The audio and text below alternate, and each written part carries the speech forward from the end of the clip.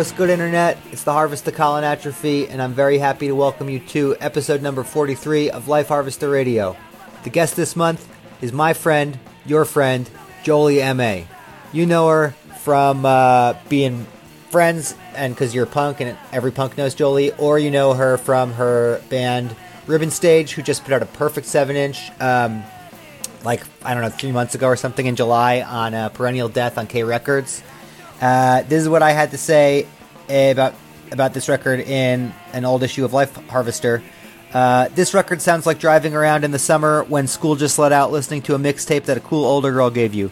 Maybe she's your friend's older sister. Maybe she's someone you trade zines with. Maybe she's your coworker at the grocery store. Doesn't matter. You can't tell if you want to be her best friend, her girlfriend, or become her, but none of it seems possible anyway. Classic Rebel Girl situation. This is music for cool older girls. So you want to be a cool older girl to someone else, you got to listen to this music, you know what I mean? Or it's music to listen to feel like you know a cool older girl, which is a great feeling. Cool older girls are one of the only reasons that I lived through adolescence. And I'm sure that's true for a lot of listeners. So got to give it up to Jolie for contributing to the canon of cool older girl music. And with that said, let's just get to the interview. It's fucking great. Jolie is so charming, and we talk about a bunch of stuff, and here you go.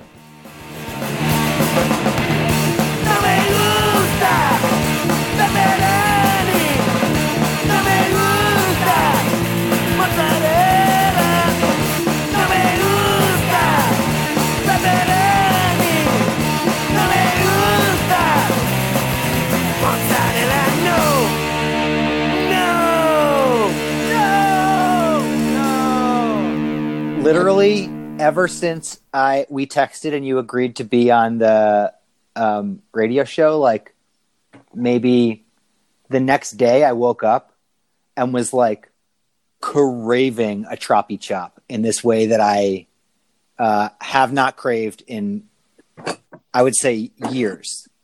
Wow, I did that to you. I know, sending me Miami through the airwaves. Through my area code, honestly, maybe you took a glance at my number and you saw the ripe 305 area code and you were like, oh, yeah, I need a troppy chop right now. No way, I never see your number. It just says Juicy Jolie every time you call.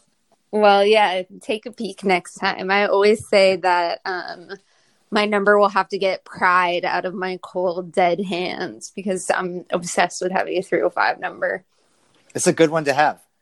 Yeah. Did you ever smoke those cigarettes?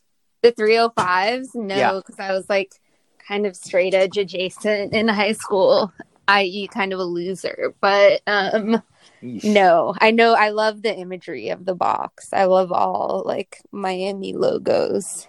Yeah, they're disgusting, but I love the box as well. Yeah. So you, Jolie. Hi. Yes, that's me. Are my guest. And we're going to talk about your life. And punk. I'm in a really weird mood today too, so this is gonna be a doozy. Hell yeah. So you grew up in Miami? Yeah, Miami proper. What part of Miami? Well, so I was born on Miami Beach, and that's where like my mom is from, and like two of my grandparents lived there, and then my dad lived in South Miami, and my other grandparents lived in Coconut Grove. So I just kind of say, yeah, just Miami proper. Sure. Dade County. Made in Dade. Yeah. Where did you live as a kid?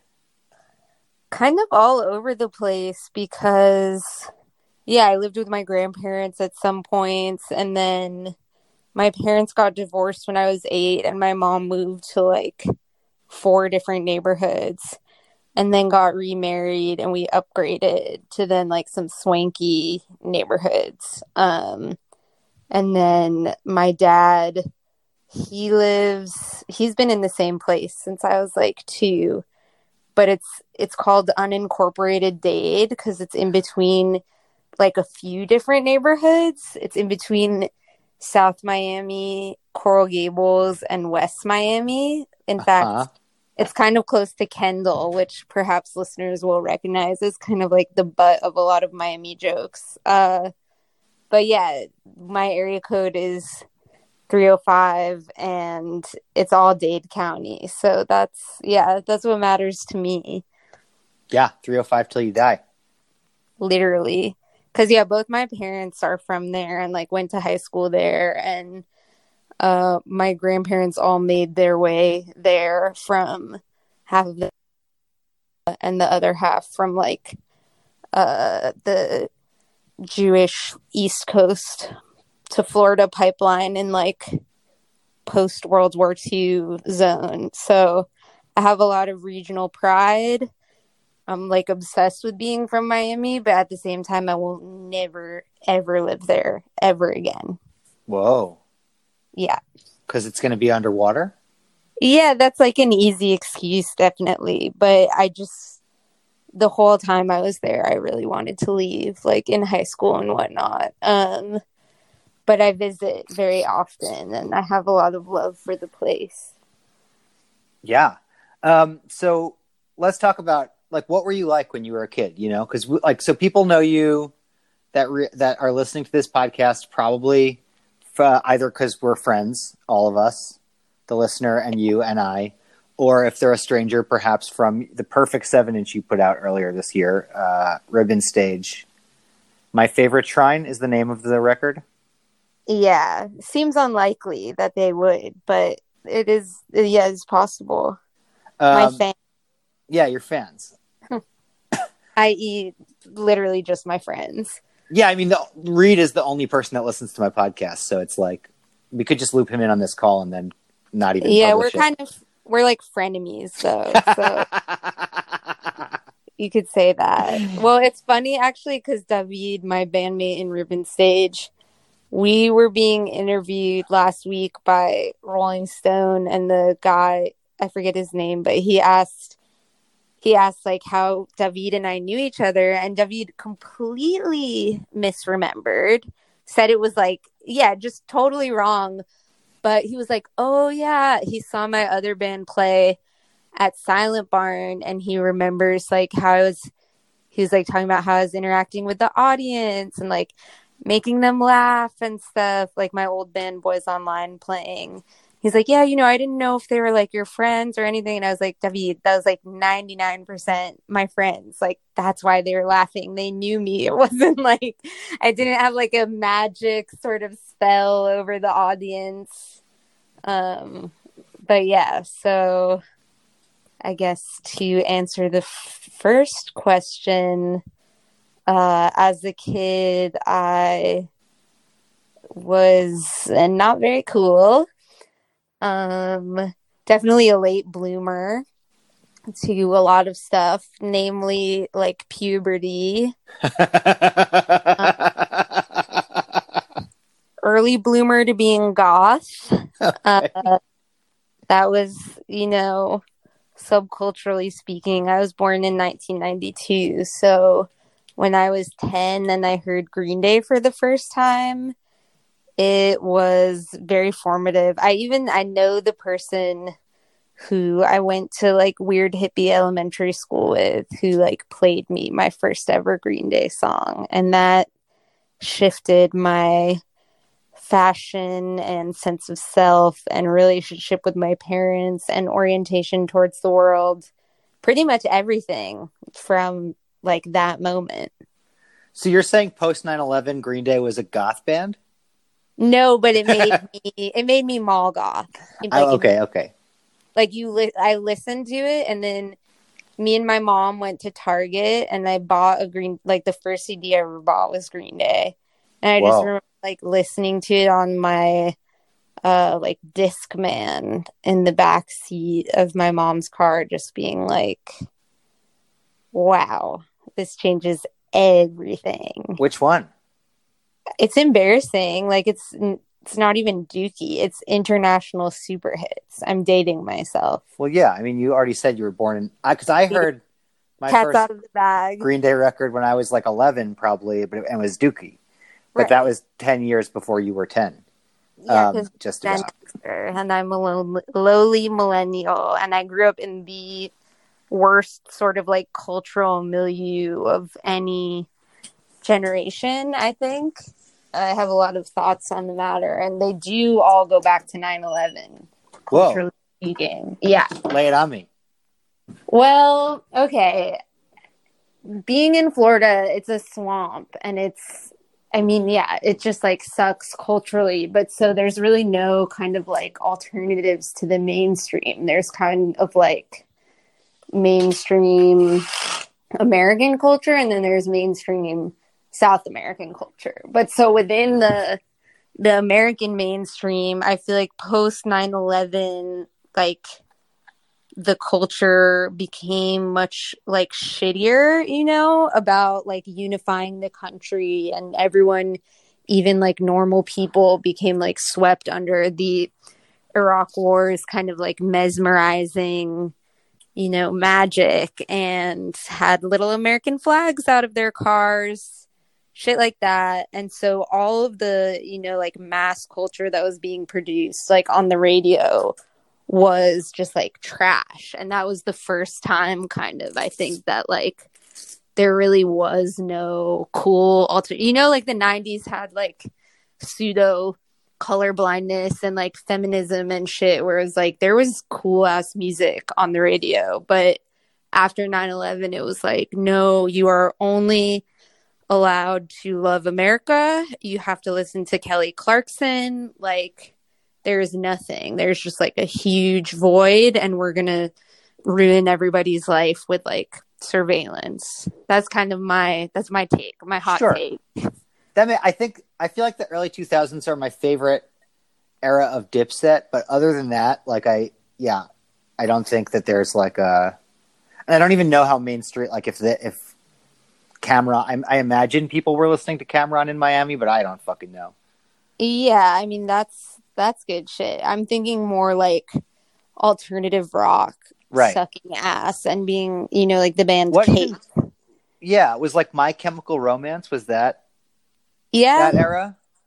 Yeah. I mean, you would have been lucky to hear My Chem on the radio. Honestly, like it was very, very barren. And so I would me and my mom would listen to WVUM, the college radio station there, but it was too far out. It would just be like weird, like bleep bloop, and then be a funding drive. And so, yeah, it was just, before I heard Green Day, I was lost. Yeah. And so then you heard Green Day, you went to Target, you bought a Green Day CD I've never heard of. And yeah, it's like the best of. Great. Yeah. I love a best of. It had the good songs on it. So yeah, they did a good job. And I remember looking at pictures of Billy Joe in like the centerfold or whatever, and just being like, oh my God, he is so cute. Have you always loved a short king? No, I think that it's evolved over time. I now appreciate all kings, but yeah, definitely I had a lot of crushes who, like me, had not reached puberty yet. So yeah, my answer is yes. I have always loved a short king. Like what else what do you get into? Like what's the precipitous decline in your you know what I mean? Like, what is your rock and roll fall or whatever, Like, you get into Green Day, and then where does it go? You hate preps. You're mean to your parents. You wear all black. All of your clothes are from Goodwill, so you don't really have, like, the parachute pants. But... Was that what you wanted? Like, the... Like, UFO kind of big giant pants? I just wanted anything that, spoke my truth and let, my fellow 11-year-old brethrens know. Like, I wasn't a poser. I wasn't fucking around. I bought there's so many, like, mortifying things about this time. But one of them is, like, buying safety pins from, like, Navarro or CVS or whatever. And like putting the safety pins in my like black tank top, just like on the front, and then having, like my friends' moms and stuff like asking like, what's that for? And me just like being embarrassed and saying like, like they're useful just in case, like if I need them. But it would be like 5 safety pins just like randomly on my shirt. Yeah. This is a beautiful thing, I think. Yeah, it was very DIY, very proto DIY. And then also like occasionally getting to like buy a shirt from Hot Topic. Like me and my mom would go to the mall, and if there were discount t-shirts, I would just kind of get it no matter what. So I had this like extra large, like black, basically like a tall tee. I looked like a fetus. I was very tiny. And the shirt said, I live in my own little world, but it's okay. They know me here. And that was like my prized possession, like my top shirt. Wow. Yeah, I wish I didn't remember it as well as I do, but unfortunately, it's just like seared into my mind. I'm distrustful of anyone who didn't look stupid when they were 11. Yeah, because you're trying stuff out. Yeah, I was getting freaky and experimental. I remember they called me Baby Goth at Hot Topic. And the first time that I went there, I bought obviously like one of the little pins. Like I loved the pins. And I bought one that had a freaky like face on it that said disturbed, thinking that it just meant like the adjective or whatever, disturbed, before I even knew that it was a band. So I'm fully like, I was a poser 100%. Just that was how I was expressing my dislike of society, and I just didn't really know how to do it yet. So, hiding in a tree during lunch and like singing Linkin Park to myself, like that was part of it.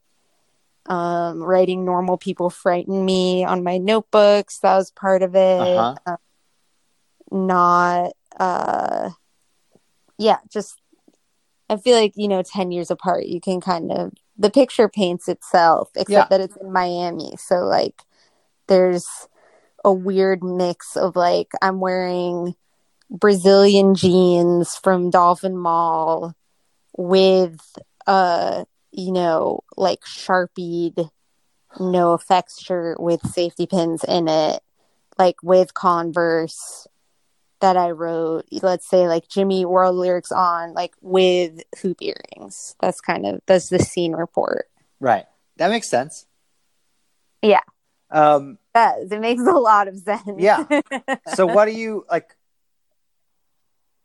Okay, so you're 11 and you're a little weirdo when you're 11, obviously. Yeah. You were a little weirdo when you were 11. When do you start having like friends? Like sure, yeah. Friends. I was going to say a concrete subcultural identity, which is a much stupider question, but I mean No. Well, no, friends is a way to say that.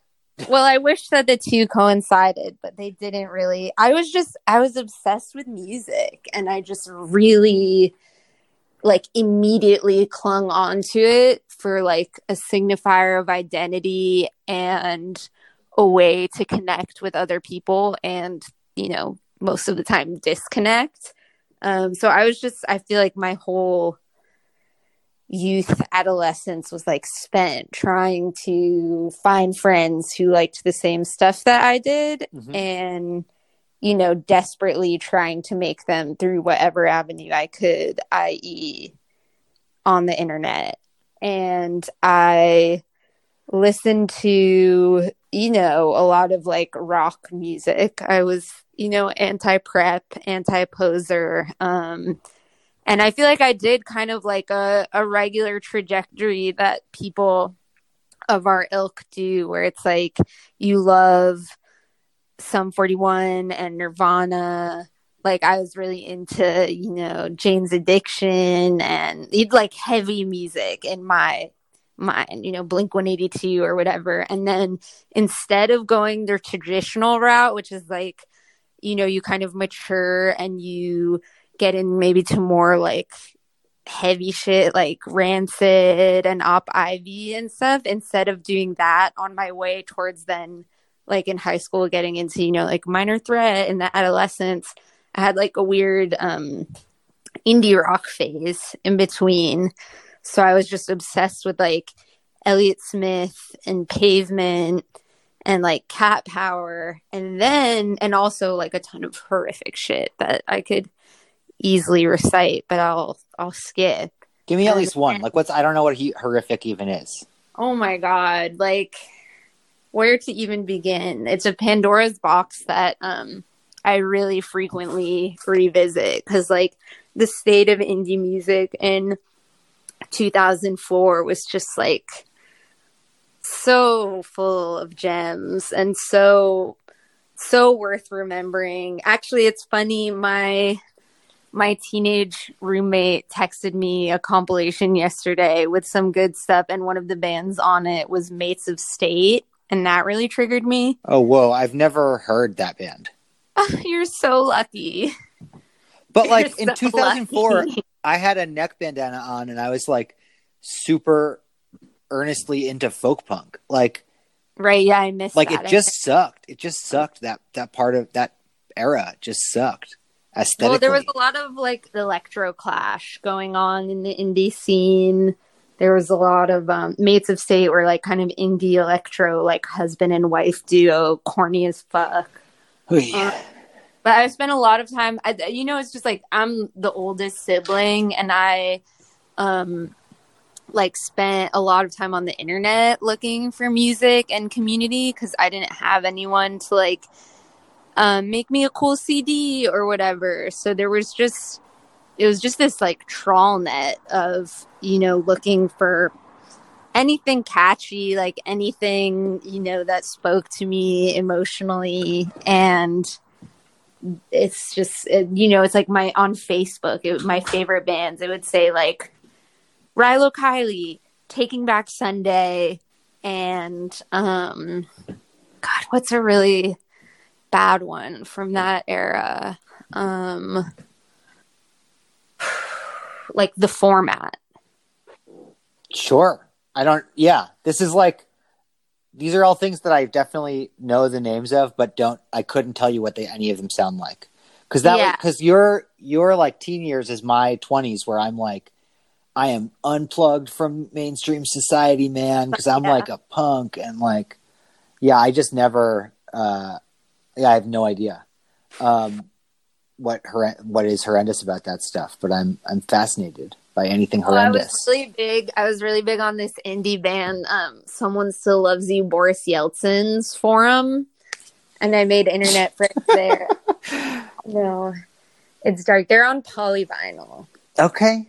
Well, if that contextualizes it, it's like really, it's early 2000s. So, are you in high school yet? In this timeline? Yeah. Okay. Yeah, I'm in high school. I have friends in 9th grade, kind of for the first time. For the true Miami heads that listen to this show, what high school did you go to? They're gonna roll their eyes so hard because my high school was just like the known, like, punishers, just the worst people ever. It's called Ransom Everglades, and it's a really, really fancy private school. You might recognize it from Wild Things. Like, that's where Wild Things takes place. Is that my heart? Whoa. Okay. Which was a very formative movie for me. Yeah, I can believe that. To say. Yeah, very formative. But my dad taught there in the 70s, and he really wanted me to go there. So I went, like, on scholarship, and it completely, like, warped my mind and my identity, and, like, pretty much ruined any chance that I could have had of, like, actually being cool, because I was just, like, while I was, listening to the Weezer Blue album, I was also, like, on eBay trying to buy a Juicy jacket and, like, a Lancome lip gloss, and, was, like, being mean to my parents because I was, like, embarrassed to have my friends at the house because everyone who went there is, like, mega, like, 1% of the 1%, just, like, the shittiest kids who, pretty much, if the true heads from Miami are listening, they're going to be like, oh, yeah, she didn't have a chance. Oh, fuck. Because I wanted to go to the, like, art high school. I was like, Mom, Dad, like, whatever. And part of it, my dad went to public school in Miami, and he got really bullied. Like he got peed on once, I think, Jesus. by the jocks. Yeah, because he's like a nerdy, like Jewish guy who had skipped a grade. And he like didn't want me to get peed on. So Sure.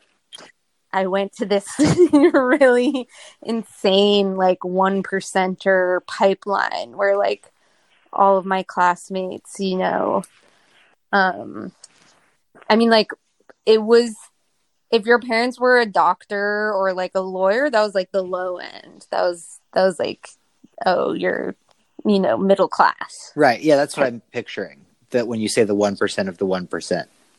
Yes, definitely.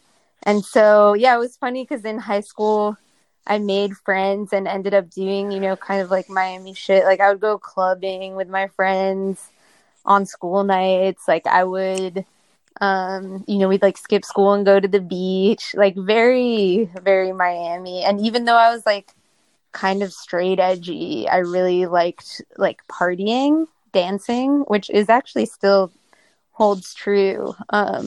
So we were just like, yeah, using really bad fake IDs to like go to parties. And, most of my friends had cars, so they would drive me around and listen to really shitty music. So I would just like make everyone CDs with my own shitty music, and like try to get them really desperately to like care about the same stuff as me, which pretty much never worked. Sure. Yeah, it's hard. I remember when I eventually got punk, I like made my best friend at the time a CD where like me and this normie ass girl would be like singing along to Black Flag while she would drive me around because like we just listened to this CD so many times. So that was cool. Yeah. How'd that happen? How do you eventually become punk? I was really obsessed with the band Pavement. I would like be in the library on my lunch break, like in the Stephen Malkmus message boards. I read every interview with them, and I was also obsessed with Nirvana. Mm-hmm. Like those were kind of, the middle school staples that made it past my like weird identity shifts. Like I was like weirdly like I had a hippie phase too, where I listened to Bob Marley and Sublime a lot. Like I'm a big Sublime fan. But then what happened? Oh yeah, so I would just read like what Kurt Cobain and Stephen Malkmus liked, and that kind of led me to investigating bands like Wire and the Wipers and kind of all the like classic stuff that you see on those lists. It's like mostly underground punk and hardcore. Yeah, I think I like talking to people younger than me has really, just like made me value Nirvana's place in the culture so much more than I ever did. Because like I think Phasa from Body Pressure and Bondage and a couple other Austin bands who runs the like film like Hatred Surge? youth film program. Yeah, I think Phasa was in Hatred Surge. Phasa was on the podcast and she was telling me that she got into punk via reading about bands in like a Kurt Cobain biography that she made her mom buy her at the mall. Yeah, 100%. It's such a good path. A path He was to a punk. game changer. Yeah, I mean, I don't know how else I would have heard of like the Vaselines or whatever. Like, he really did kind of open people's minds. And it's funny now, like having an EP out on K. Like, Oh my God. Yeah. that's because of him, though. Like, that's 100%. I mean, I also like, yeah, then when I got a little older in high school, like I read Our Band Could Be Your Life. Like I just fully, was able to use the internet and just like get really obsessed with punk. But I kind of think of like my more indie rock or whatever,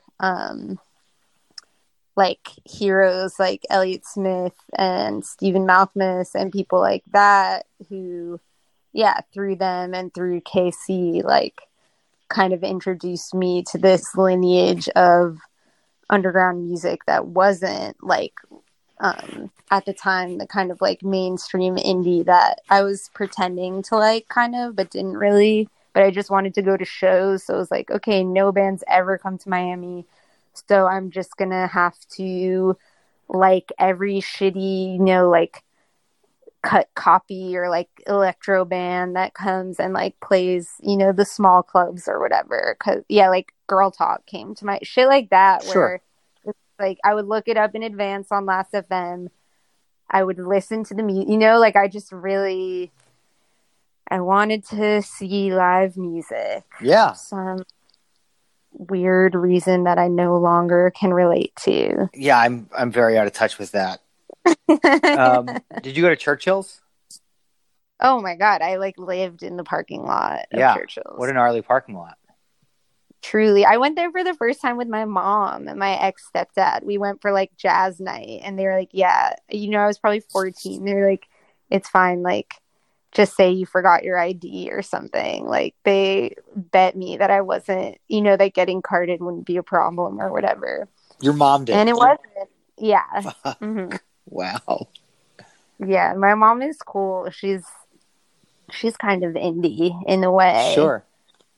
Well, she just, yeah, she's open-minded and very, she's like, has a very childlike naivete towards the world and just, yeah, has become kind of a sponge now that, like, I think, yeah, she's 53 now and it's cool. I'm like teaching her about like prison abolition and stuff. And she'll be like, have you heard of this band?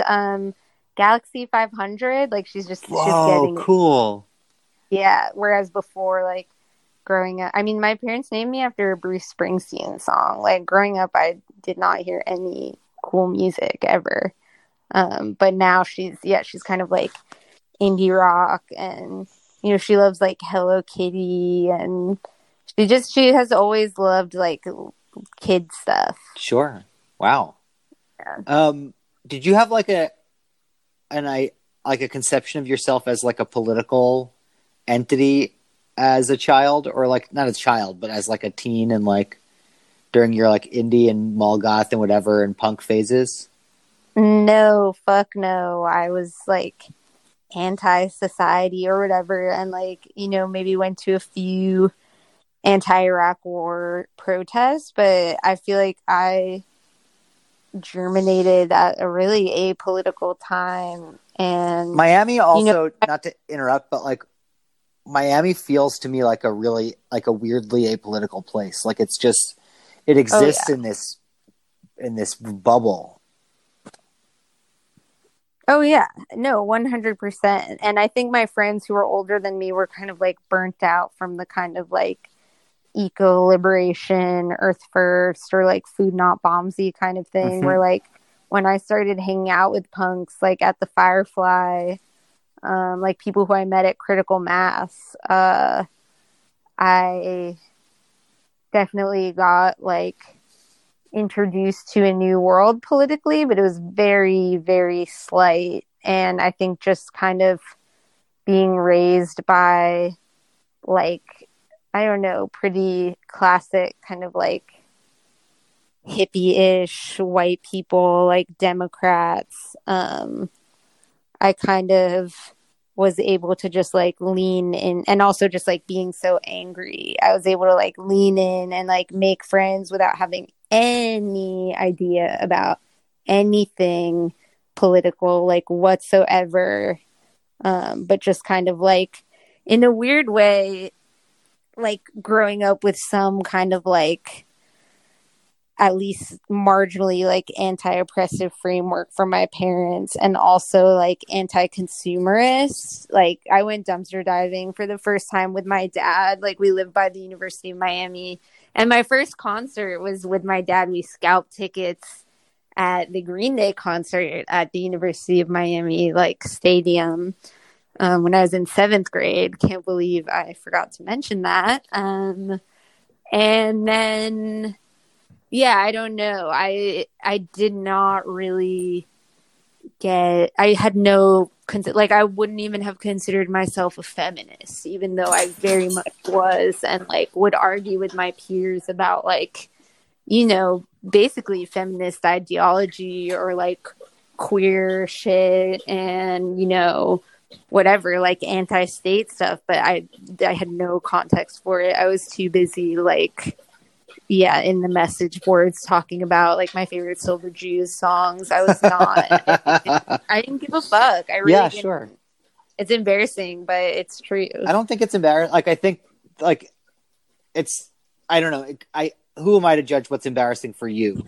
But when Go right ahead. when I hear about someone not like, I was like, I think weirdly political as a child. But when I hear about people that didn't have like a political understanding as like a 14-year-old or whatever, like that to me, there's nothing embarrassing about that. Yeah. Did you? Well, I'm thinking like, 16, 17, at a time where it's like, okay, I could have like paid a little bit closer attention. I just didn't. I would have rather read like Spin and Rolling Stone than like ever open a newspaper. Sure. Did you have a conception of yourself as queer as a teen? Kind of. In my theory was that everyone was bisexual and that it just like everyone has like a different amount of being bisexual, Yeah. Which kind of still true in my mind. And so I like, well, we come back to Wild Things. Like I was really, like my mind was blown. Like I was very attracted to women growing up. Like I really loved like boobs, but I never really like had crushes on them. So in my mind, I was like, yeah, I'm like bisexual, but like I don't know. I just had it. Yeah, I would say that I had like a very faint queer identity as a teenager, but I don't know. I just I was really I feel like I was kind of repressed and very like shy, and that like I never dated anyone in high school or middle school. Like I was never like kissing or banging or anything, and like never had my own computer. I only had the family computer. So I would like watch. I had my best friend, the one who I made the Black Flag CD for. I had her send me. This is crazy. This interview is just like all the like top most embarrassing things about me, my youth, which I love. Yeah. But so I had her email me a bunch of YouTube links to movies that had sex scenes in them to like watch on the family computer, like while my parents were at work or whatever. And Bound was very formative for me. Wow. I watched that sex scene like 7 million times. Wild Things, Cruel Intentions. So I was just like always like really, I like knew that I was turned on by women. By Gina Gershon with a Labrys tattoo. Oh my God. Oh, it's too much. Just kill me. But I never, it wasn't, I don't think it was like shameful or something that I felt the need to like, talk to anyone about per se. Like my friends in high school were like, oh, like we don't jerk off. Like that's gross. And then, yeah, I don't know. It didn't feel like something I needed to really like act on because like I wasn't having sex with men or women like at all. Right. Sure. So I thought maybe I was asexual actually because I was like, I don't want to have sex with any of these people. What's wrong with me? And it just turned out that they were like kind of douchebags. Turns out you just hate beach buds. Yeah, I do. I really like being muscular and like toned or whatever. It just doesn't do it for me. That's real. Yeah. I did not. Oh my God. But I would like get obsessed with even just like the faintest hint of like being alternative at my school. Like this was during the age of deep Facebook stalking. And at my school there was like a senior when I was a freshman, and he wore like black pants instead of khakis, and I could just tell that he was alt. And so this is how like my music taste came to be, by the way. Like when I say online, I mean on the Facebook pages of like people that I stalked, looking up the bands that they listed in their favorite bands, and then appropriating them as my taste by like looking up their albums on Mediafire. You know, like that's where my music taste comes from. That's fantastic. So yeah, I spent a lot of time stalking and just, you know, looking up basically mega upload Mediafire. Like, I don't know, all the RAR file heads will know what I'm talking about. But oh yeah, what's that? You send it? Yeah, you send it, rapid share, whatever. Oh yeah. Just downloading every single album I could get my hands on. And sometimes it was the Shins, sometimes it was you know, Excuse 17, sometimes you know, like yeah. It was everything. It was truly the trawl net of music, all music made before the year 2010. So I was lucky to kind of get out of it as unscathed as I did, you know, like sure, there are definitely some battle wounds along the way. Yeah, I mean, like when I met you, you definitely had cool tastes, and at the same time had the vibe of like someone who, if you had an eyebrow ring, I wouldn't know if it was ironic or not. I did have an eyebrow ring. Oh, that's what I'm thinking of. Was it ironic? I don't know. Right. No. You had an eyebrow ring. Not really. Right. It wasn't. Okay, wow. That explains it. That explains my thought, like my associating you with an eyebrow ring. Yeah, it got infected, so I took it out. But yeah, I think it's I got for that the best. when I was 22. I got that, you know, I didn't get that when I was a teenager. I got that as fully like an adult. Yeah. Yeah, I got my ear pierced at 31. Wow, it took that long? Yeah, it did. I didn't. I don't know why. I just was like, I don't care about that. I had a lip ring when I was 18. Right, of course. Very like makeoutclub.com situation. And then, but then I took that out, and then I didn't. Yeah, and then I just didn't care about piercing stuff. And then when I was 31, it was my reverse bar mitzvah. So I was like, I got to get an earring. I'm gonna go to the Queens Center Mall. Get an earring. Well, now you need to have a bat mitzvah and maybe get like your belly button pierced. I think about it all the time.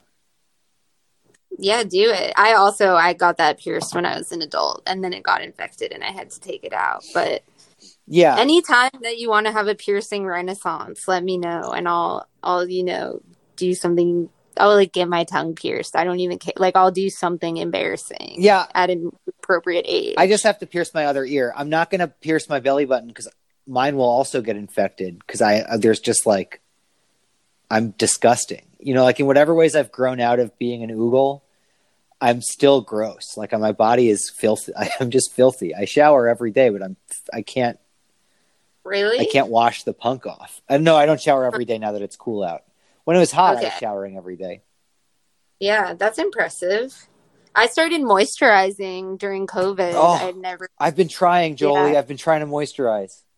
I don't do the body because that's just like too boring, but I've been doing the face like every day for the first time in my life, and it's not making any discernible differences except with my confidence as an adult who can take care of themselves. Well, that's huge. Yeah. There's still a lot more that could be figured out in that department, like learning how to drive or like build a shelf or any other kind of more functional skills. But yeah. Well, your roommate can teach you that stuff. Yeah, true. But I refuse to learn. Fair enough. But there's a long road from Excuse 17 on Mediafire to finally moisturizing during COVID. So let's continue our slog through the life of Jolie. Yeah, everything. I feel like I covered pretty much the most like essential parts, and like, what more can be said, really? True. Yeah, I guess that's it. I guess the interview's up. No, but so Bye bye. so so we met. You were living in New York, and you had a radio show. Oh, Right? yeah. Yeah. Well, I mean, at this point, it's predictable, but you can trace that back to Pavement. Like, I was obsessed with them. Sure. And they met, they did college radio at UVA and were like bros there. And so, my dad is a college counselor. So I kind of always wanted to go to college because he was always like hyping it for other kids, and I was like, I want to go to college so that I can have a college radio show. And that is what I did in New York. Yeah. At NYU? Yeah, WNYU, my alma mater. And the first meeting I went to, like the recruitment meeting, I remember I was like wearing a Descendants shirt and I was talking to Jen Pelly and she was like, you should do a punk show. And I was like, yeah, I want to do a punk show. Like I'm going to do it or whatever. And then, kind of like strong-armed my way into getting a job there on like management. Did you do the punk show? What was the long-running one? Crucial Chaos. Yeah, I did Crucial Chaos for... I used to drive to the top of a strip mall parking lot where I could get WNYU better than at my parents' house with a boombox. Wow. And tape Crucial Chaos. That's so beautiful. When I was like in the late 90s when I was in high school. Definitely like zero people listened to it except for weird dads on Long Island who were like, can you play The Mentors? But oh, God. I love the legacy of the show that people actually gave a shit about it. Yeah, I used to prank call them too when this guy Ryan that lived at one of the punk houses in Crown Heights was doing it for a while. And I used to prank call them all the time. But yeah, I don't know anyone that really listens to terrestrial radio at all. That's not Hot 97. Right. Yeah, I mean... Or NPR. I guess everyone listens to radio. What am I talking... No, I know so many people don't listen to radio. And then there was a ska show right after Crucial Chaos called Tunnel One. Mm-hmm. And DJ Mush One. And to me... Jeremy Rocks. What that made me feel like was... Because the ska was on later at night, it was more mature. That was like my conception as a 15-year-old. It's like, oh, ska is like for grown-ups. And I think... Well, ska is important because I forgot to mention that in Miami, the first shows that I ever went to were when I was in like 8th grade and I went to DIY ska shows at like churches and weird parking lots and was stuff. It like... And that actually was my intro to like underground music. Like local ska bands? Yeah, like idiot high schoolers. Whoa.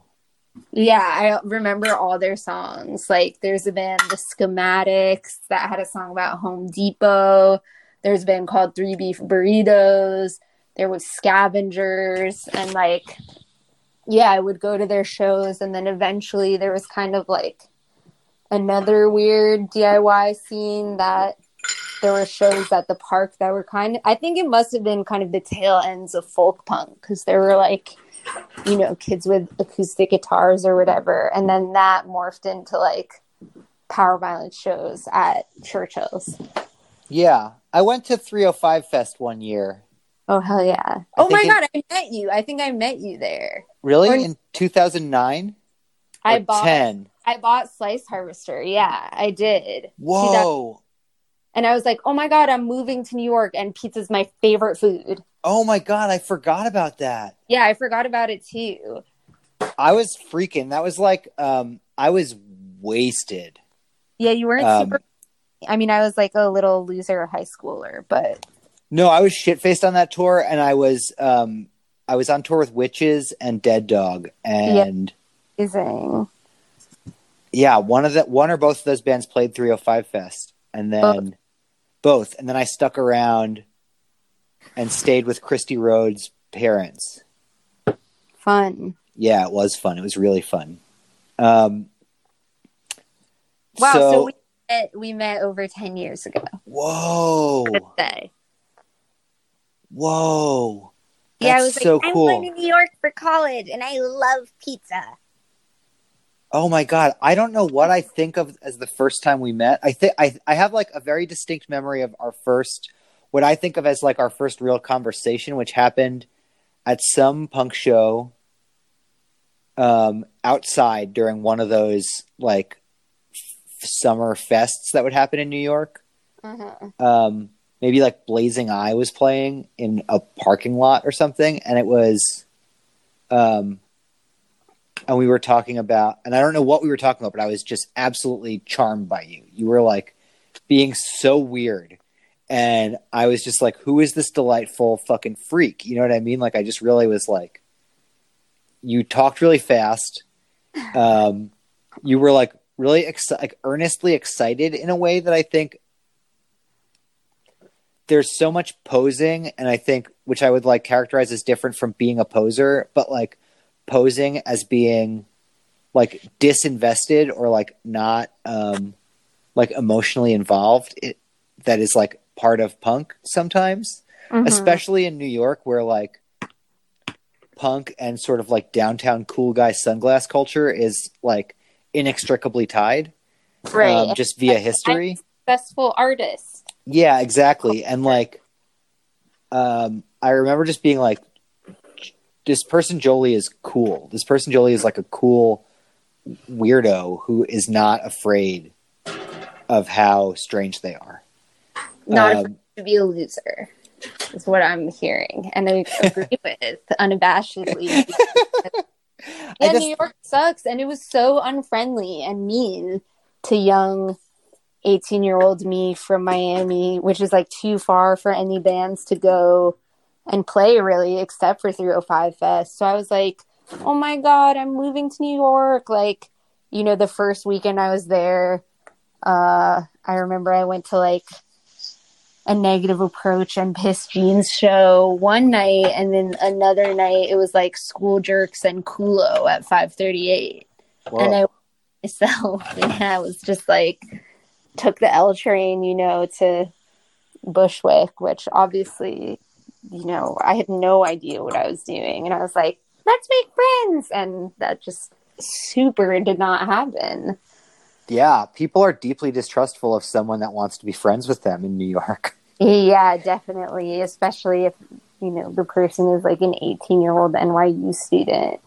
So I thought I was going to make a bunch of friends. And like Fizz moved there at the time, I chilled with him in Miami. And so like, I kind of had an idea, but everything just felt like too cool and out of reach. And so the people I ended up being friends with, who I'm still friends with, are from WNYU, and they're from like the program that I was in at school. And it was not ever through like, oh yeah, like we met at a show. Like that only happened way later, once I already had like, I don't know, shown face enough or something, or met enough people who were like hierarchically appropriate. Like I met one of my best friends this day, Chris Bowman, the drummer of Nomos. I met him in a CVS on 4th Street, because he went to NYU, and he was like, oh yeah, like, do I know you from, like my classes or whatever? And it was like, no,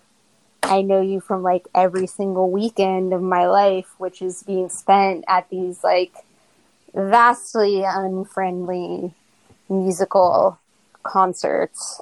And I'm just like texting in the corner, like alone.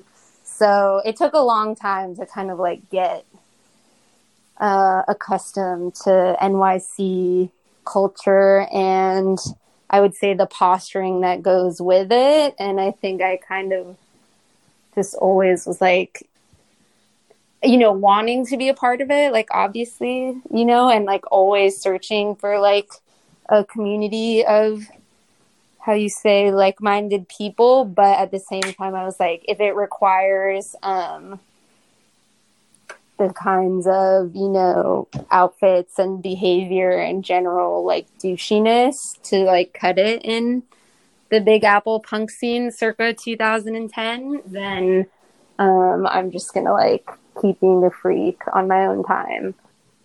Sure. That's a classic recipe for like just like marinating a cool weirdo. Is Yeah. like too freaky for the straight world, too freaky for the rules of the weird world. Yes. I'm just gonna stay like just get freaky where I'm at, and then eventually everyone will catch up, hopefully.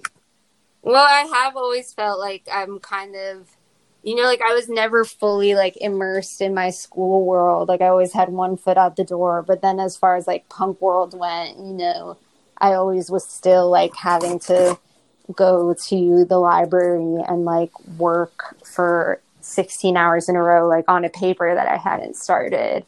And I would see, okay, this is another one of those like NYC, like you can only make friends outside of shows. But Mike Gorup would be like in Bobes in the library basement at like, 2 a.m. And I would be there just like knocking on the glass, being like, hey, like, what's up? Because I knew him from like playing shows or whatever. And I'd just like offer him like, a crumb filled napkin with like half a cookie in it. Just be like, hey, I know you. But I've known him since he was like 14 or something. He's a delight, that guy. Yeah, legend. So I have two questions. And I don't know which one. Okay, I think I'm thinking this through as we talk because I'm a little out of it, like I said. But I think so. Another thing that struck me when I met you, or like not right when I met you, but as we got to know each other, was that you seem to be somebody who is like involved in leftist political work in a like. Leftist political work is like an organic part of your life in a way that I think a lot of people that I know from just like party world punk scene just like maybe talk about hating the government or whatever, but aren't like actually doing anything to get rid of cops or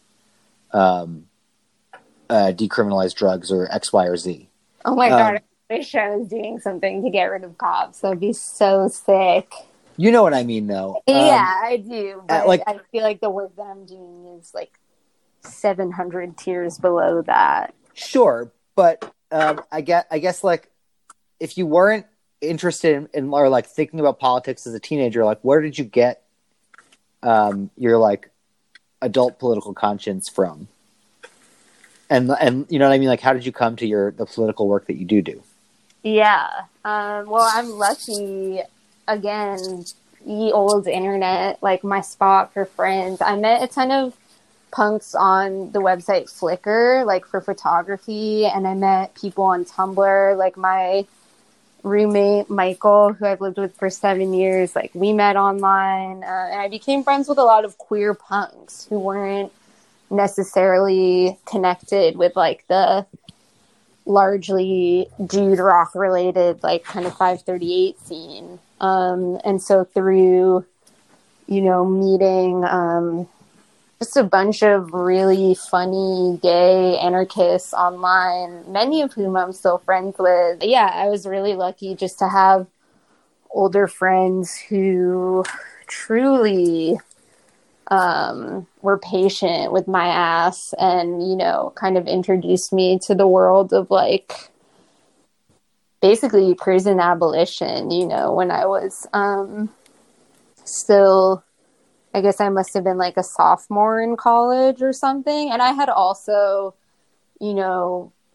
spent a lot of time then on Tumblr, and I kind of like got re-educated on there in a way where I like took seriously kind of like the ideas of,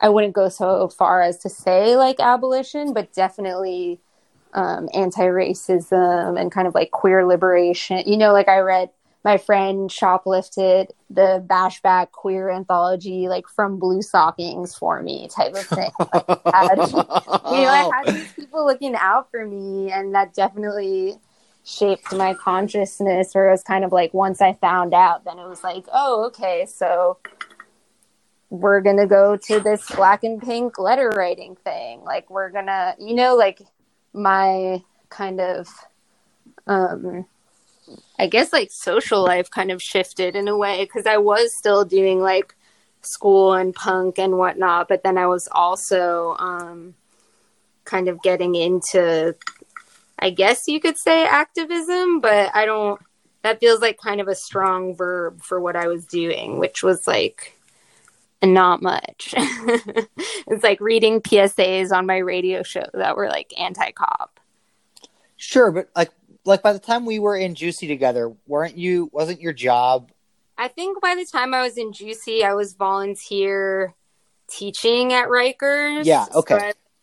So I got into doing that through a program that one of my friends found called PD Green.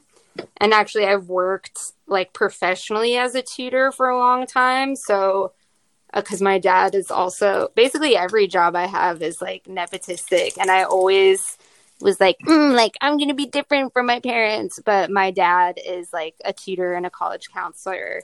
And my mom is a social worker. And like I do admissions and like private tutoring. And I'm also a social worker. Like, I had a job at a community bail fund for 3 years most recently. So like I do like exactly what they do or did.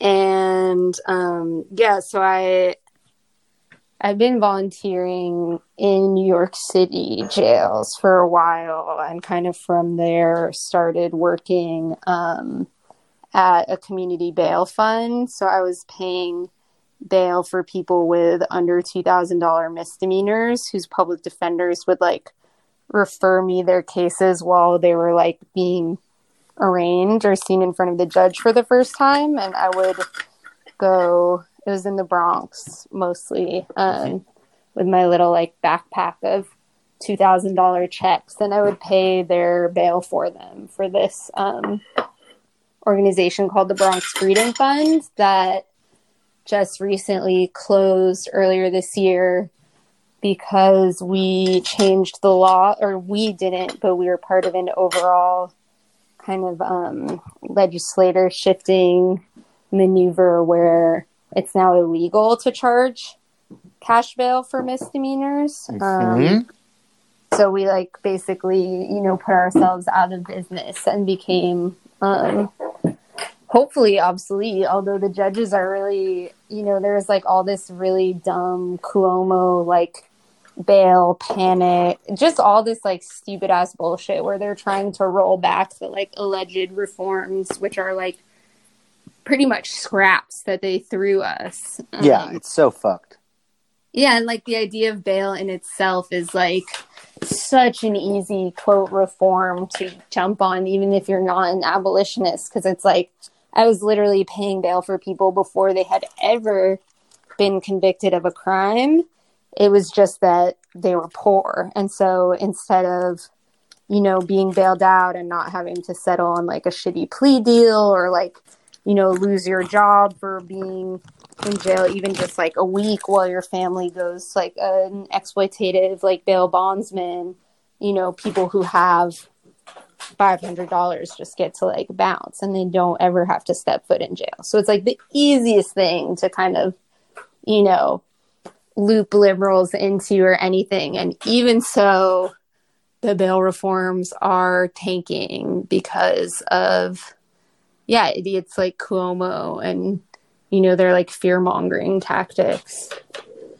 So who knows? Maybe I'll be, technically speaking, I am licensed as a New York City bail bonds woman, and the people that we paid bail for, they never had to pay us back anything. But in order for me to like physically be at court and be at jail and talking to people as such, I did have to get like legally licensed. So that's a fun fact about me. Whoa. And yeah. How do you get licensed? What's the licensing process like? Oh my God, like literally any idiot can do it. It's so easy. I studied for this exam, and it was just, you have to memorize like a percentage of, like if the surety pays this, just really dumb crap, but it is kind of a lengthy process. And I remember before I got the bureaucracy of the New York City criminal justice system is something that I just like swam in for years, and it never, it was from the other side of things where it's like it wasn't affecting like my liberty or my life, like I was so minimally affected by it. But even so, my entire life was spent like waiting for the Department of Corrections, like waiting for someone to let me in a room so that I could wait to talk to my client in another room, like, well, an officer was on their like 3-hour lunch, like just like insane hurdles and like Sisyphusian bureaucracy. It was just like my life, just trying to kind of like wade through it and just try to like get people out of jail, which is like, the hardest part is done. Like we had the money, like I had a backpack full of checks. It was just to actually like pay the bail. It was just, it's very a labyrinth of bureaucracy. And so I was, doing that, I guess, when we played in the band together or shortly thereafter. I think it was at the same time, because I remember like band practices getting postponed because you were like, oh, I'm stuck in the Bronx or whatever. Yeah. Oh my God. I was always stuck in the Bronx. Like I worked like Saturdays on the subway for 5 hours. Yeah. I worked Saturdays and Sundays from 11 to 11. And a lot of that time I was just on call, but like, my schedule was completely opposite everyone else's, where like during the week I would just be tutoring or fucking around or whatever. And then on the weekend, it's like, bye. I'm, at the boat jail in the Bronx, like 2 hours away from anyone that, would want to hang out with me or whatever. Oy. What's your first band that you play in? I don't know. It might have been. Well, what do you mean? Like legit played in, or like whatever it means to you? I don't know. Like, what is your first? Like we met playing in bands. We started a band together and, like enlisted. So I just remember being like, I want to be in a band with this person. Like this seems fun. I feel like it was because Kyla said no to being in a band, which is really funny. Because did I ask Kyla? Hang out with her. Yeah, I think you asked Kyla before. I mean, she's an amazing musician. Like, and at the time, maybe it was between Ivy and JJ Doll or something. But I like being second choice to Kyla as like a cool girl guitarist. Genuinely, I don't remember that. I think I remember I wanted to get Shannon. I just wanted to start a band for Shannon to be in. Yeah, definitely. And I was just like asking around people. And Sean Monahan obviously is a dreamboat. Oh my God, hottest person alive. Oh, I know. And it's such a delight to just like, he's like the best energy He's such a good bassist. He's such a good songwriter. Yeah, he's a fantastic guitarist. He's like a fantastic bassist. He's so good. He's a good drummer. He's played drums in a bunch of cool, like weirdo punk bands. Great style, just great. Perfect person. And we were in this band, and then I remember, like, for some reason I think I thought that you hadn't really been in a band before, and then I heard a band that you had already been in that had recorded before Juicy that was so good. That was like kind of sounded like it was just like fast guitar and drums, maybe you and one other person, and you singing. That was me and Chris Bowman. That band was called Spotting. Yeah, Spotting. Yeah, hell yeah, that was a recording only band, and it was really good. Wow, this is like some Nardwuar shit, digging out of the trenches of my past. It's just because like I'm your friend and a fan of yours. Like I'm not a good journalist or interviewer. I just like you.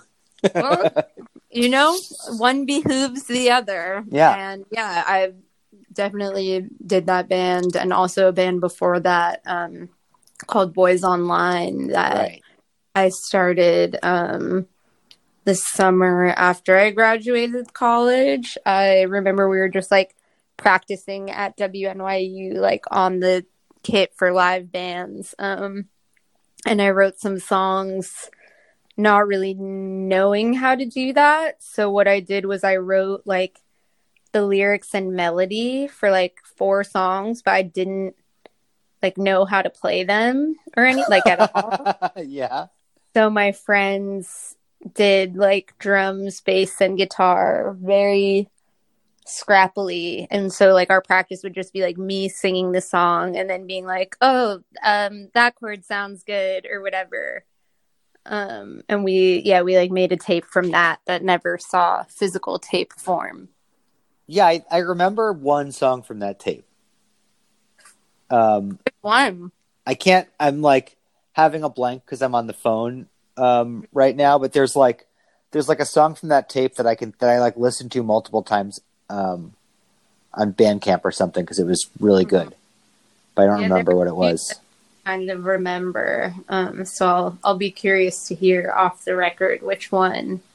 Yeah, I'll look it up when we're not on the phone. And that was the band that David saw at Silent Barn, actually, that he mentioned, where he was like, oh, I forgot. That's why I wanted to be in a band with you, is because I saw, you playing these songs that you wrote and, vibing with the audience. And that's when I was like, yeah, that was an illusion. The audience was like literally only my friends. But yeah, it brings us full circle, kind of.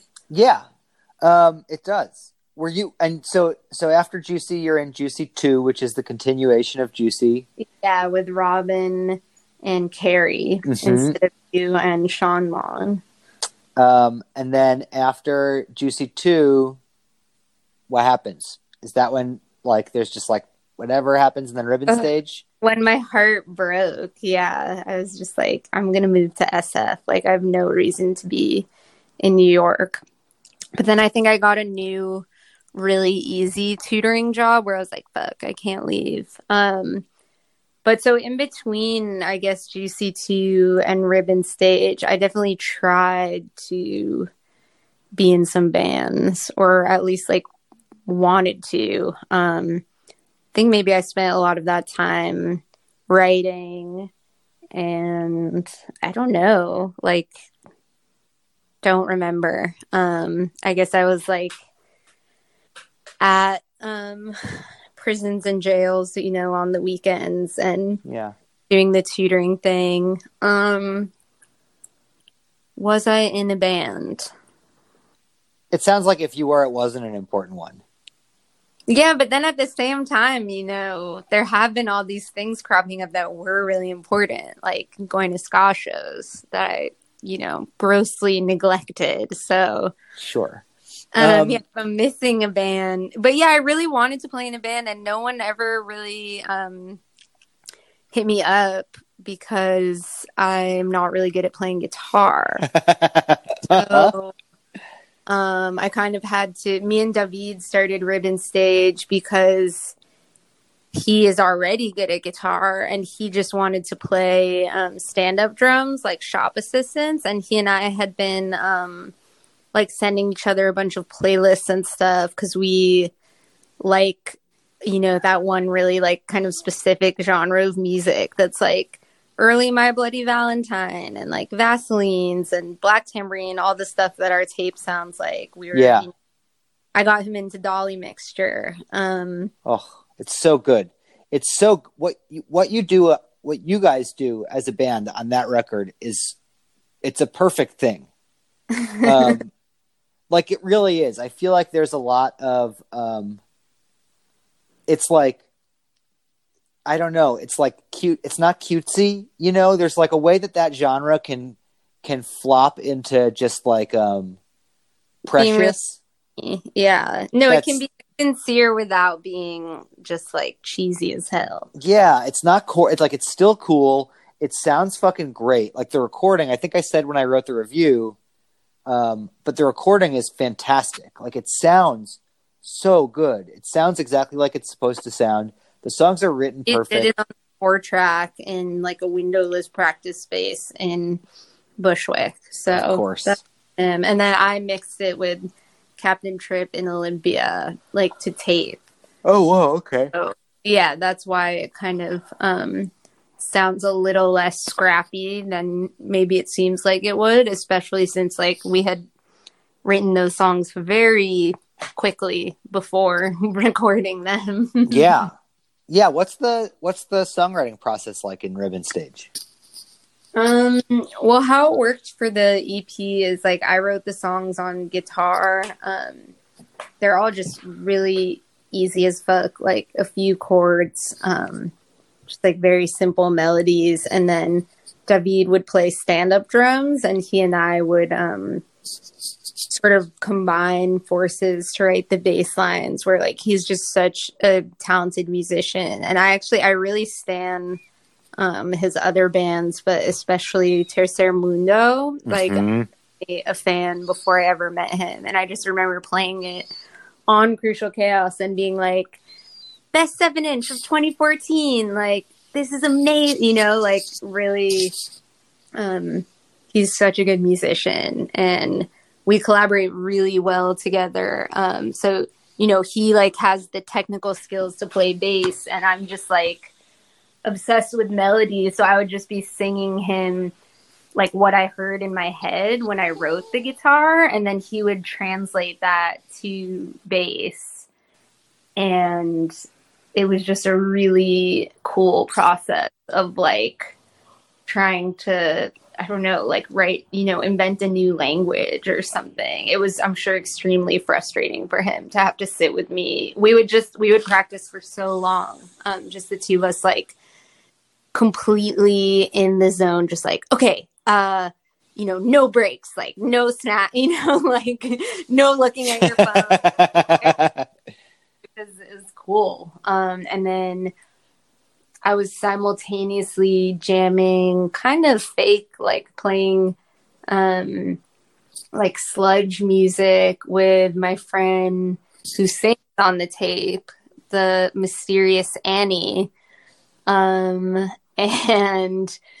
really we were just like fucking around like during the daytime and getting better at our instruments. She was playing drums and I was like, okay, I really need to just like learn how to play guitar this time. But so I kind of wrote the Ribbon Stage songs in a way like while she was playing drums, because it's just like, yeah, really simple melodies. And we needed a singer and a bass player for, you know, what eventually became Ribbon Stage. And so I kind of combined the two things that I was doing and introduced David and Annie. And then through that, you know, we embarked on like the lyric writing process and all the art and stuff and recorded it last December. Mm-hmm. And the lyric writing was collaborative? Yeah, it was mostly me and Annie kind of like really getting in each other's heads and like going back and forth. I feel like she did most of it, but you know, kind of like redoing melodies that were like in my head and trying to explain them to her while also like, yeah, just incorporating lyrics from both people and, you know, kind of similar like themes and motifs to kind of make it as cohesive as possible. So it was really like a pain in the ass, but I like how it came out. I love her voice. You know, I kind of thought that I was maybe going to be singing, but I really like super can't sing and play guitar. And then, you know, when we were recording, like I was singing some of them, but it just sounded way better when she did it. So I'm happy to be, you know, kind of axe slaying only in this endeavor. Cause I just, yeah, I didn't know what the vocals were going to sound like. Like we kept being like, okay, send us your draft, you know, cause everything else was done. And then, you know, at the hour 12 or whatever, she definitely like blew my mind. And those songs on the 7-inch, yeah, it came about in just a really funky and last minute kind of way. So it's cool that they are reaching people's ears kind of all over the world when it was like a very, I don't know, it was not a professional project, you know? No, wait, scratch that. You know, like it was just like shittily done. Everything was, how do I say that nicely? How do I don't know. Yeah, anyway. I get what you're trying to say though. It's just like, it's punk. I mean, that's the thing about what you were talking about sonically, the like shop assistant kind of noise pop, dolly mixture, noise pop. It's being done by punks in like a very broad definition of punk, but like it's just like true freaks and outcasts making this like sort of beautiful music in a way that in like whatever way is accessible. And so I think the fact that you guys, that like it is this sort of weird process, it's recorded on a 4-track in a tiny room, like all of this stuff I think just contributes to the why the record is so successful to me, because it's like it means it, you know. Well, it yeah, doesn't seem like a put on. It couldn't if we tried, honestly. Like I wish that I, you know, as I may have mentioned, I wish I was like better at guitar, you know, but these are really the only songs that I know how to write, and it's just so cool like collaborating with other people and having all these kind of amateur funky layers just get put together to make something that does have, you know, a cohesive mood or feeling, in addition to like all the art that comes with it. Like it makes this kind of sad, cute punk little world. And so I think the people who are responding to it and can relate to it kind of like get it on a level that like transcends, you know, being good at instrument or like, you know, being real like indie rock or whatever, you know? Yeah, absolutely. That feels like a good place to end the interview to me. Yeah, I mean, does that feel good to you? Do you want anything more you want to say? Anything? Let me think. I'm in that other band. If you right. Yeah. Forgot to say that I was doing that simultaneously. But I do want to boost the tape that's coming out because I do like it. And yeah, I like it too. I just listened to it 2 days ago for the first time. You sent it to me. What's the band called? It's called Tens Unit. Where's the tape? How do you get the tape? How do you hear it? How do my 13 listeners hear it? Bandcamp, I think. Yeah. We should be putting it on there, kind of the classic location. And yeah, it's kind of, I mean, yeah, it's just punk, kind of straightforward, you know, gals playing, what's the name of punk that's kind of like Wipers-y, like a little post-punk? I don't know. All genres are so dumb. I just learned what post-hardcore was, and I was like, I'm gonna... What is it? Is that like Sunny Day Real Estate? No, that I think is more emo. Post-hardcore is Quicksand? Yeah, kind of. I'm thinking more of like the contemporary, like Touche Amore or whatever. Or I've never even heard of that. It's like emotive. It's so shitty. It's so bad. I hate genres. Anyway, yeah, we could scrap all that. The new band, yeah, it's called Tens Unit, which is it's like a sporting medicine / like dominatrix tool where like you put these little like squishy things on you and you can like electric massage your injuries or balls or whatever. And the band is me and 3 other ladies. One of them, maybe you know, Jenna Beasley. She played in that band Bug and Mannequin. Mm-hmm. They had a take on Non-Normal that I really liked. But so I know the band. Cool. Yeah, it was cool being like, I'm a fan, you know? When you get to a certain age, I feel like somehow you ascend your weird middle school like message board fandom and become friends with people whose stuff ultimately like you really actually like. I think this is like this is something that Paola and I talked about a little bit too, but I think that like it doesn't just happen with age, right? Like I think you have worked at making cool stuff for Not really though. I feel like I've mostly just been chilling. Like I've been and like going to other people's, so like I don't really, like I don't think people were like, oh my god, I read your pool harvester zine, like reviewing the New York City public pools in issue whatever of the media, and I respect you. I think it was more just like I kept showing up. Well, yeah, but you just were saying David saw you play in Boys Online. That's true. That was a freak coincidence. Yeah, I mean, you downplay it all you want, but I think the fact is, if you're like around in the world doing stuff, people are going to see the stuff that you're doing. You know what I mean? And it's like, well, it's funny. Paula interviewed me for her zine when she was like in high school or like really early in college. Like the strawberry one? Mm-hmm, strawberry scene. Yeah, she interviewed me about Crucial Chaos, and that was before we even like mutually stand each other as hard as we do now. Like I'm obsessed with her. I listened to all 2 hours of her angelic voice on your podcast, and that's a Broward County queen right there.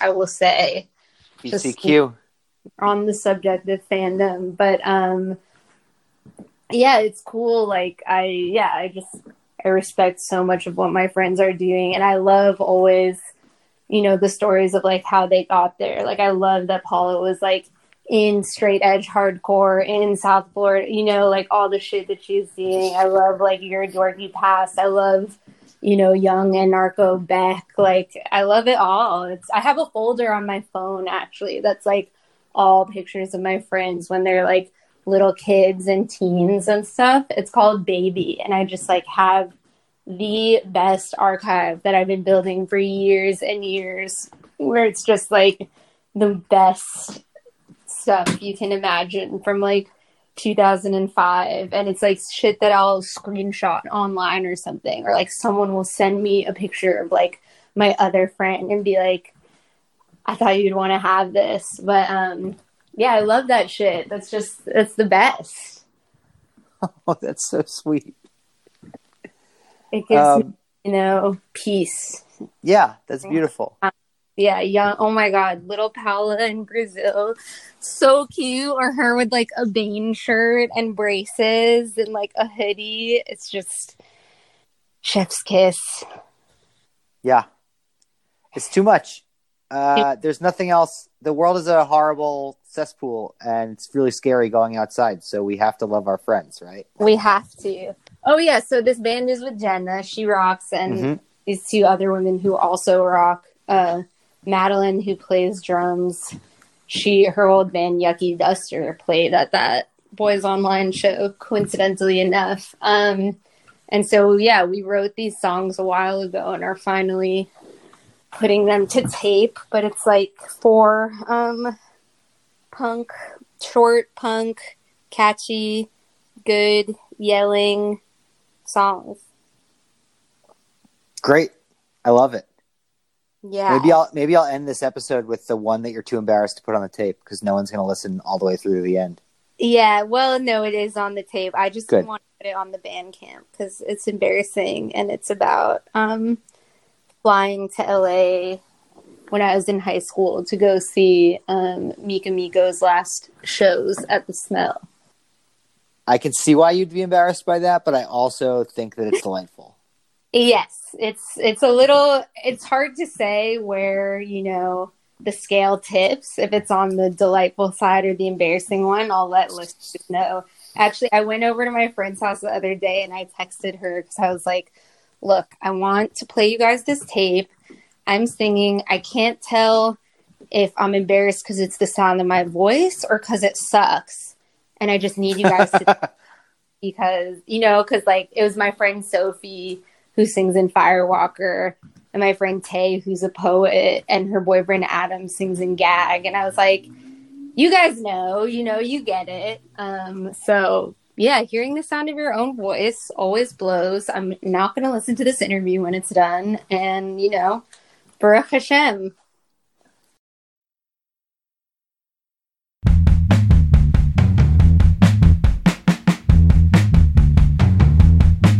December 30th, 2009. Standing on the corner, feeling so fine. Southern California, 2009. It's been a long December. Where did I can't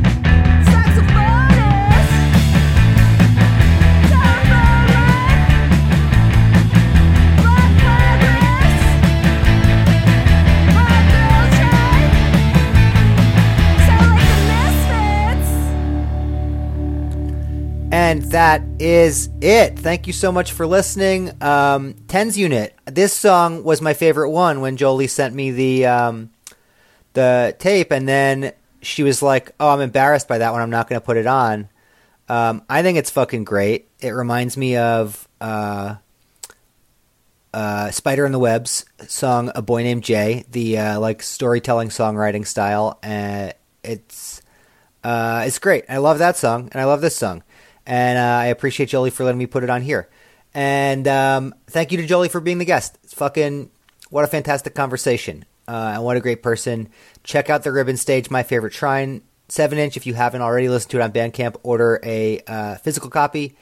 And what else? I don't know. It doesn't matter. There's no bed music. I'm usually singing, and then it's blah, blah, blah. No one's really listening at this point anyway. It's been so long. So that is it. If you are still listening, give me a review, 5 stars. Go in the app that you listen and just put a 5-star review, and just please do that and say Colin's breath smells like tuna. Fuck ICE, free Palestine, no cops, no creeps, no borders, peace in the pizzeria. I'm out.